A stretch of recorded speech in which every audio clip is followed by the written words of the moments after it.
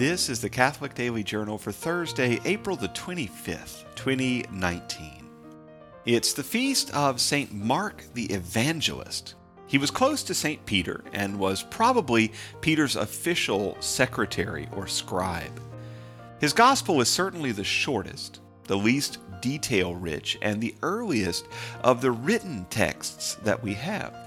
Of course, we have to remember that each of the Gospels was written for a specific audience before they became broadly read and included in the Bible 400 years later. St. Matthew wrote for the Jews, St. Luke for the Greeks, St. John for the early Christians, and St. Mark, ascribed to St. Peter, wrote for the Romans. It's worth remembering that at this time, the common language of most of the Roman Empire, even the city of Rome, was Greek. And Mark's style is very quick and very focused. He uses the word immediately a lot. He also tends to point out the failure of the apostles and other disciples to recognize Jesus for who he is.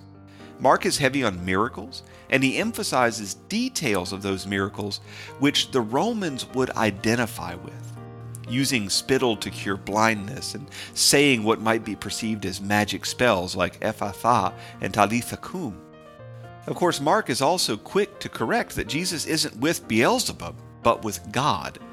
All in all, Mark's gospel is short but dense, and he serves as a kind of early bridge between the Jewish thinking about eternity and the more Greek thinking which was prevalent in the Roman Empire of the day.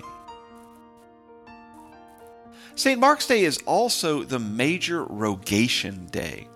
Rogation days are days of prayer and of fasting for a successful harvest and a good agricultural season. The name comes from the Latin word rogare, to ask. And the Rogation days replace a pagan event called Robigalia, in which sacrifices were made to the Roman god of agricultural disease. Now, this was a common thing in the early Christian era. The Romans had the right idea: pray for a good harvest, pray for a mild winter, pray for a happy marriage, whatever. And they made these prayers to false gods. The Christians roll up on the scene and say, hey, right prayer, wrong God. Some modern people seem to think that by acknowledging this, they're throwing shade on Christians. But in reality, all they're doing is showing that Christians at the time wanted to take the best intentions of the local people and the best parts of the local culture and improve them. Both Robigalia and the Rogation days were marked with penance and processions. The idea was to take a day of fasting and to have a procession in which a group would walk through the city saying prayers and singing hymns.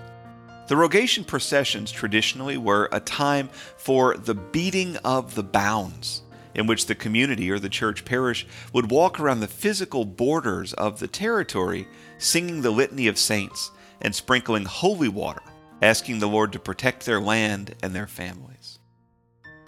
Today is also Red Hat Society Day.